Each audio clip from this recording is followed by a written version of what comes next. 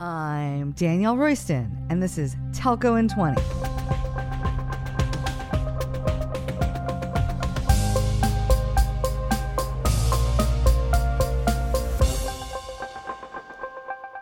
For telcos in some countries, it's easy to move to the public cloud. A big part of the reason is that they're located near one or more of the hyperscalers' data centers. CSPs in the United States, for example, are close to a ton of data centers.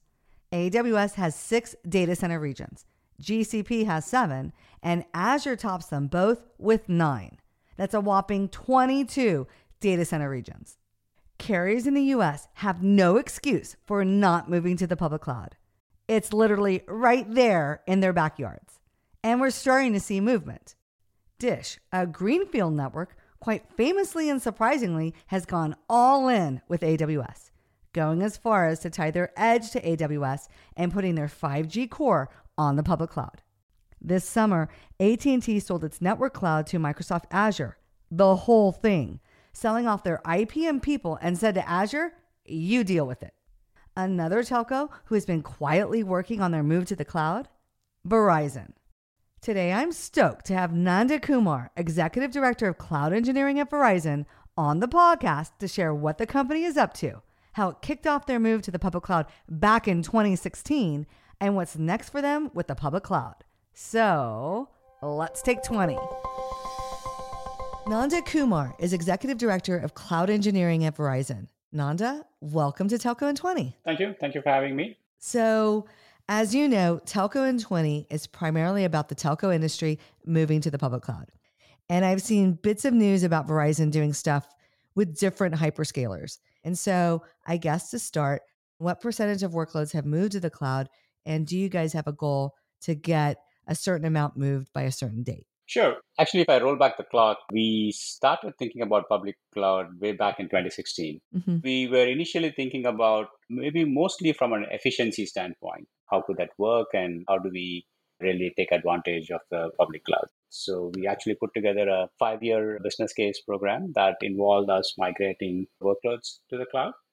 And then also as part of it, identifying, what data centers we could consolidate, rationalize, and retire eventually so that we can be efficient about it and manage our workloads between the cloud and the data center. I'm happy to announce that by end of 2020, we actually completed that effort, albeit it was not the same as what we planned. Yeah. There's a lot we learned along the journey. Mm-hmm. And we also along the way realized that it's not just about cost. What really excited us about was the speed and innovation factor that really can come with the cloud. And we started to edge towards how do we also bring in those factors into our strategy. And that is why we have this strategy that we call as ESI, stands for efficiency, speed, innovation, ensuring that we can go after all those 3 dimensions and not just focus on cost. Yeah, no, I think it's really interesting. You guys started in 16. That's pretty early, I think, from just talking to so many different CSPs around the world. And you start with this efficiency idea and then it evolves. What I've been talking about is like, it's not just about outsourcing your data center here versus there. It's about the software of the public cloud that you can leverage to really accelerate some of your business ideas. So it sounds like you guys actually discovered that. Absolutely. In fact, I can give you a quick example. Just last month, when we supported our iconic launch with Apple, we had 100% of that initiative running on the public cloud. A year before that, it was probably around 40%. And we also able to drive our innovation in terms of how we serve customers. Case in point, what we did with Google, with our call center AI, where we transform how we want to serve our customers. How do we reduce their wait time in terms of engaging with us and making sure that their needs are addressed? So it's kind of really expanded, as I mentioned earlier, beyond efficiency, and our critical workloads are now running in the cloud and we are able to meet the business needs and support our customers. Well, the way you and I met, we were on a TN Forum panel together. The topic of the panel was working with multiple hyperscalers and multi-cloud, and this idea. Some people think of multi-cloud as a way to build in redundancy or not putting all your eggs in one basket and moving the same workload to different hyperscalers. And so I have seen your Google Cloud announcement.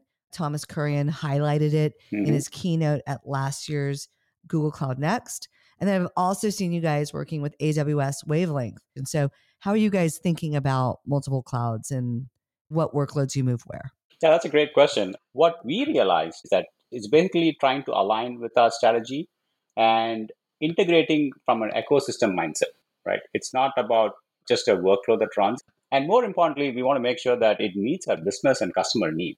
So with AWS, the entire ecosystem is running in AWS. And that is why we're able to successfully launch and support our iconic launches last year and this year. Yeah. With Google, as you pointed out, we partner there more in terms of the AI ML capabilities and also data analytics. Similarly, we have partnership with Oracle where we realize we get better efficiency of scale with some of our Oracle workloads. So that's how we approach it. It was not so much of edging against them, but it's more about how we could have an ecosystem run that meets our business needs and serves our customers. Yeah. So it's a little bit of a combination of the technology as well as the business case, right? Mhm. Like sometimes, Oracle workloads work best in Oracle Cloud. Yeah, who else can run that better than them? Yeah, yeah, exactly. And so you mentioned this, your great three-letter acronym, ESI, efficiency, speed, and innovation. And so are there posters in Verizon with ESI on them, reminding people why you're doing things and how you're supposed to work as you move workloads to the public cloud? In fact, there is, because it's an initiative that was led by our CIO, Shankar Armagavelu. We realized that we have to operate all three dimensions. It's not like one versus the other. You can't just focus about speed and do it at a rate that's not going to be efficient to the books. And you cannot lose sight of innovation. So that's where this framework was put together. It's something that's well ingrained in how we operate as an organization, especially in IT. Yeah. And that, in fact, also translated into our public cloud journey. And as we got started, I think our developers got excited about the cloud and the capabilities it can bring in terms of speed and innovation. And that translated into us being able to achieve all the paradigms of our ESI framework. Well, I spent some time in HR, and when you're driving change to an organization, it's really important that people are aligned to the why. Like, why are Hmm. we doing this? And not just what is it good for the company, in this case, Verizon, but what's in it for me. I think people get really energized when they get to work with new stuff. And the way that you design applications in the public cloud, it's like a whole new way of thinking. Hmm. You're like pulling in all these different modules and building different things. And like your example with Google, you start with this base, but then you build it out specifically for what Verizon wants to do, Hmm. leveraging their great AI, but then you're putting your spin on it. And it's such a different way of thinking. Hmm. But like when you start to get your team saying, like, no, I'm going to stand on the shoulders of Google or AWS or whatever. And now I can push things out to market so much more quickly and really delight our customers and have an impact on the bottom line because we're efficient and we're saving money. It's energizing to people. Your employees are like psyched to work there. No, absolutely. You touched upon a few things that maybe I could elaborate a bit. Yeah. Think about how cloud has shifted the purchasing power of an organization, right? Yeah. Back in the day before cloud, developer comes with a great idea. All right, good. And then you have to go through 17, 18 steps of approval. Yeah. But think about the shift in power. The developer decides it's a great idea. Within a moment's notice, he or she can just go in, push a button, and the infrastructure is right there. Yep. Completely collapses that ecosystem of how you would get things done. It's so powerful when you think about it. It's not this huge investment Hmm. and this big, huge fight and business case.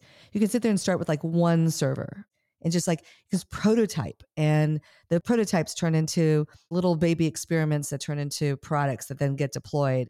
It's so empowering to people that are, 17 layers down in the organization. And so that is a shift in power and it increases the speed of IT. Hmm. But I think now you're getting bills. The company is starting to get bills from an AWS or a Google on a monthly basis and they're not used to seeing these kinds of bills and they fluctuate and they're like, Hmm. whoa, what are we doing? What are we doing in IT? So how have you brought that finance department along to understand this is why we're doing it and you're going to see variability and this is how we manage it and get them comfortable with that whole process? No, that's a great question because the dynamics of how your costing works and your billing process works is completely different in the cloud. And the Yeah. beauty of this is it's actually creating transparency that you never had before. In fact, most of us talk about, hey, you do lift and shift and you start complaining that the apps are not efficient and using a lot of compute and storage than they should be. But it's the same app that is running the data center all along.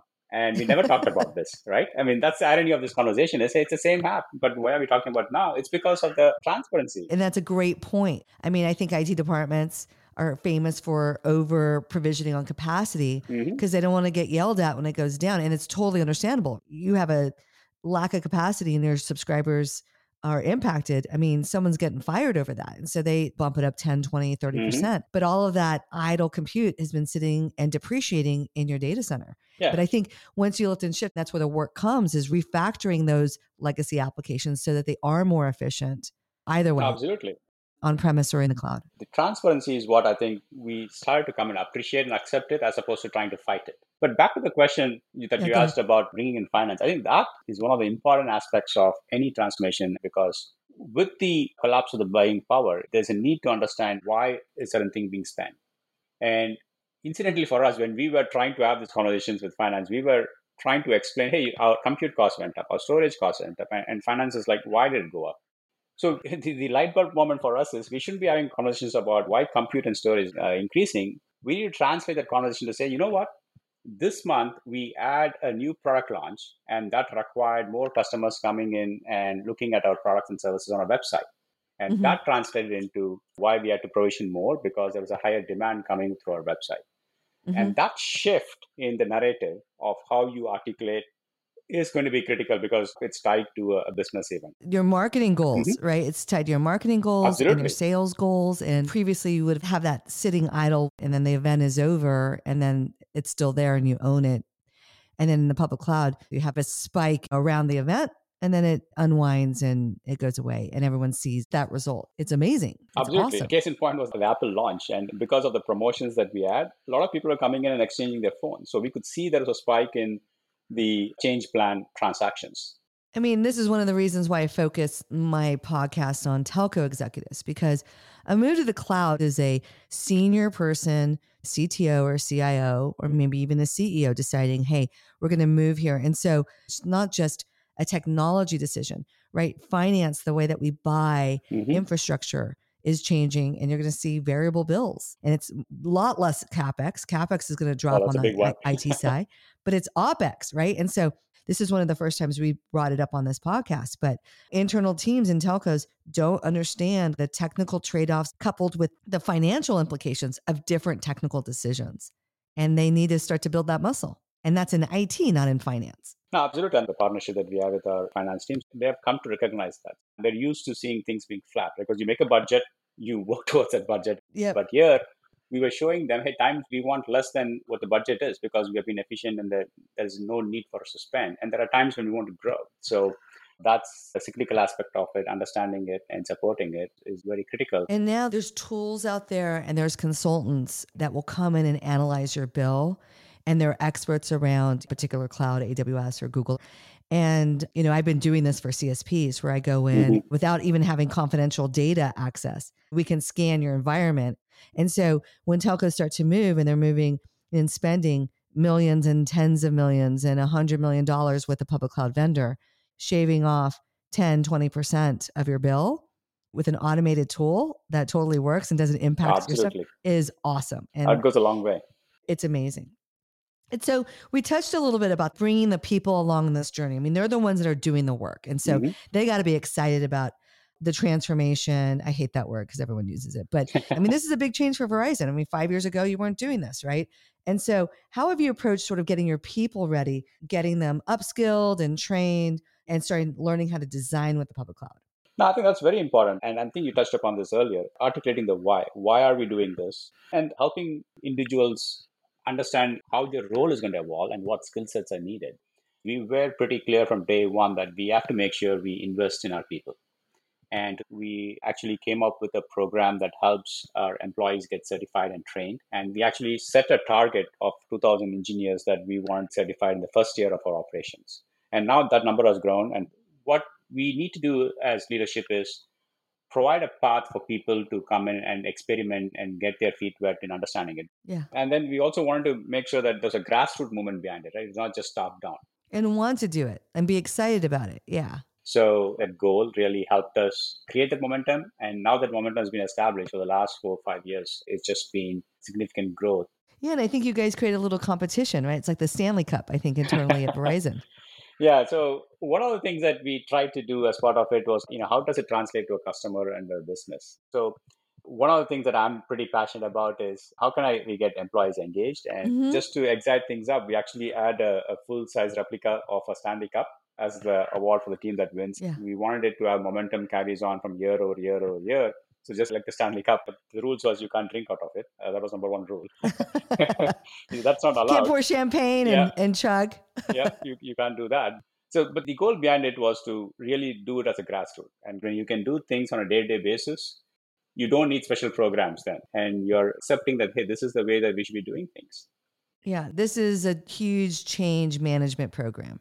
And you guys are doing everything from setting the goals at the top. You created a plan and that plan changed, and that's okay. You learned along the way. Hmm. I think you engaged the people, right? You changed the work. You're like, we're moving it over and now we're getting bills and now we need to figure out how to make that more efficient. And it sounds like people are on board and starts as a snowflake and Hmm. ends up as an avalanche of change. And it sounds like Verizon's really on their way. And I think it's super awesome what you guys are doing. Hmm. I am a new Verizon customer. So I switched from some other people and went through the whole experience. I used your chat bots. I use your mobile app. It's been great. Thank you for being our customer, and we certainly appreciate that. In Yeah. fact, we are known for our brand in terms of our network, right? Yeah. Over the last 12, 18 months, what we have also started to focus on is how can we bring that to our experience in terms of how customers engage with us. It's everything I talk about. That's really where the differentiation is going to come for telcos. It's really hard for subscribers to really tell the difference from the network. Hmm. It's a technical thing and most people can't really describe it, but people really understand the experience. I'm like, Mom, are you on 5G? No clue. Do you have a 5G phone? No idea. But she knows if her experience is good with a Hmm. support person, right? Yep. And if it's really easy to pick a plan and speaks in a language that she understands. So I think you guys are onto something super awesome. I call it customer love. And I wish you guys the best of luck, both as a subscriber and as a public cloud evangelist. So Nanda, thank you so much for coming onto the podcast. I really enjoyed our conversation. But thank you for having me and looking forward for future discussions. Yeah, for sure. Thanks. Stick around because we're ending each podcast with a Telco in 20 takeaway.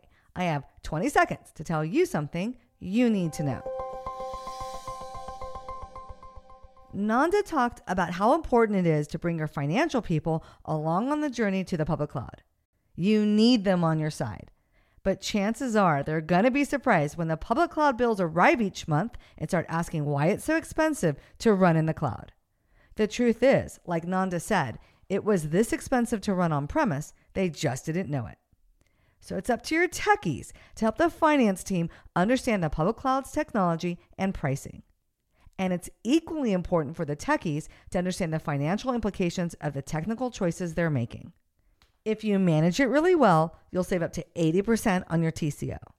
But it's a partnership, and the two functions are going to have to work together. But there's good news for you. I can help. We have a new tool called CloudFix that's super easy to use. Just connect it to your public cloud management console, and it goes to work to identify cost savings opportunities. With a touch of a button, it then automatically deploys fixes with just one click. Seriously, it's that easy. All of this happens in minutes, and you get immediate and ongoing savings. Right now, CloudFix works with AWS, and we'll be offering it with Google Cloud and Microsoft Azure down the road. So if you're an AWS customer and would like to save up to 50% on AWS costs, give me a call. I promise it will take you longer to decide to do it than it will take to find the savings. Until then, don't forget to tune into AWS's annual conference, reInvent, which is running through December 3rd in good old Las Vegas. Head over to the Telco DR website to check out my blog about sessions that telcos shouldn't miss. And I'll also share the most important headlines from the event after reInvent wraps up.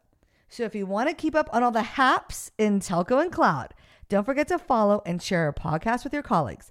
And if you liked what you heard, leave us a review. Sign up for our 60% open rate newsletter at telcodr.com. Follow me on Twitter at telcodr and connect with me on LinkedIn. You can also call or text me at 925-TELCO-DR. Later, nerds!